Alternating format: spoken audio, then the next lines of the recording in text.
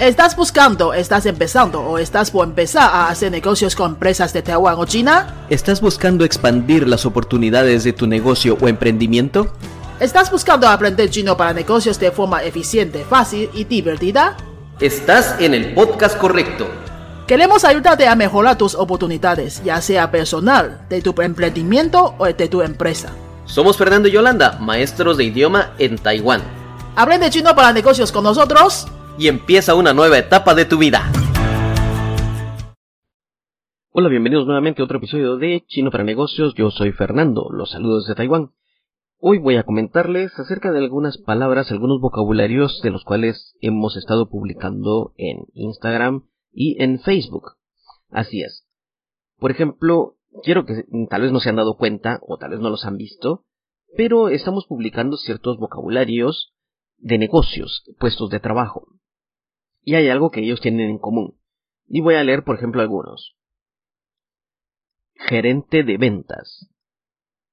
Gerente de ventas. Si estás buscando este tipo de trabajo en una empresa donde se habla chino, vas a tener que buscar algo que diga Ye Wu Yin Li, Ye Wu Yin Li, Ye Wu Yin Li. Y te vas a dar cuenta, entonces, Ye Wu significa negocios. ¿Por qué significa negocios? Porque cuando hablamos acerca de, por ejemplo, ¿dónde tengo la palabra? Aquí la tengo. Cuando hablamos de ventas o negocios, significa Ye Wu. Y está en otra palabra que habíamos mencionado esta semana, que era especialista en negocios internacionales en español. Hay otra, entonces, Ye Wu significa negocios o ventas. Ye Wu. Y cuando una persona trabaja de eso, dice Ye Wu, significa que trabaja en ventas. Otra es Jing Yin Neng Li. Jing Yin Neng Li. Capacidad de gestión. Capacidad de gestión. Atención. Jing Yin Neng Li. Rentabilidad. Huo Li Neng Li. Ambas palabras terminan en Neng Li. ¿Qué significará entonces esto? ¿Por qué terminan ambas en Neng Li? ¿Por qué significan todas terminan en Neng Li? Neng Li significa capacidad, la habilidad de hacer algo, que eres capaz, que tienes ese dominio. Entonces cuando hables de Neng Li te refieres a capacidad. Capacidad para crear negocios, capacidad para administrar, capacidad para algo. Entonces, en chino, cada vez que veas que hay una Neng Li, se está refiriendo a una capacidad, a algo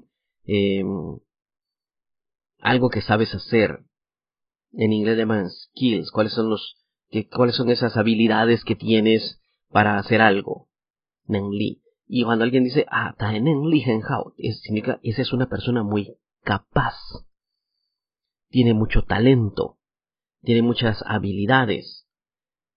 Por el contrario, si alguien dice Da de Neng Li Pu Hao, significa que no es capaz, no tiene mucha capacidad. Y no hablan de su inteligencia, sino hablan de la capacidad quizás de aprender, capacidad de algún talento para hacer números, hablamos de negocios, para la computadora, para llevar cuentas, para hablar con la gente. Ese tipo de talentos no tiene que ver nada a veces con inteligencia. Inteligencia es otra cosa. Este es el talento. Hay un talento a veces con el que nacemos, por ejemplo, o no nacemos, lo desarrollamos. Alguien tiene habilidad para tocar guitarra, entonces eso es un Neng Li, es una capacidad, un talento. Entonces en los trabajos en chino, muchas veces vas a ver que dicen algo, Neng Li. Termina Neng Li, están hablando de la capacidad de algo. Y muchos puestos de trabajo tienen este nombre. Así que también imagínate, si fuera a tener la capacidad de hacer ventas, no sé, me lo estoy inventando en este momento, no lo he visto ahorita en una oferta de trabajo, pero sería Ye Wu Neng Li, hacia la capacidad de hacer ventas. Si lo podemos decir así. Lo tengo que buscar. De hecho, toda la información que estoy posteando acerca de los diferentes puestos de trabajo, no me los estoy inventando. Los estoy sacando de una base de datos, de una página de ofertas de trabajo que existe realmente en Taiwán, y esos son los nombres en chino de esas posiciones. O sea, si alguien dice, pero se está inventando esos puestos de trabajo que está publicando. No lo estoy haciendo. Son en verdad de la página de internet más popular en Taiwán para buscar trabajo. Y ahí es donde se puede encontrar esta información de los diferentes puestos de trabajo relacionados con español, con ventas, con Latinoamérica, con España, con Europa, diferentes tipos de trabajo que buscan los extranjeros, aparte de ingenieros o lo demás que se especialicen en alguna habilidad técnica. Bueno, entonces regresando nuevamente, Nengli significa capacidad, la capacidad o el talento de hacer algo, una habilidad.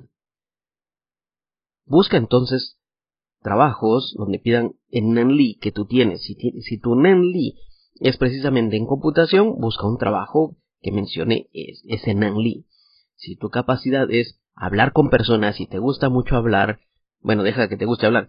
Si sabes hablar con la gente, puedes atraer su atención, puedes hacer que la gente se sienta bien contigo, tienes ese Nengli de hacer que la gente sienta empatía cuando estás hablando, pues entonces busca un trabajo de ventas. Si tu Nengli es, por ejemplo, dibujar, puedes plasmar en un lienzo, ya sea en papel, en un óleo, en computadora, tienes esa capacidad de dibujar, pues entonces hay muchas empresas que buscan ese Nengli. Por otro lado, si tu Nengli es más que no tenga que ver con gente, que no tenga que ver con desarrollo con otras personas, que sea algo más, digamos así, íntimo, o sea, solo la máquina y tú.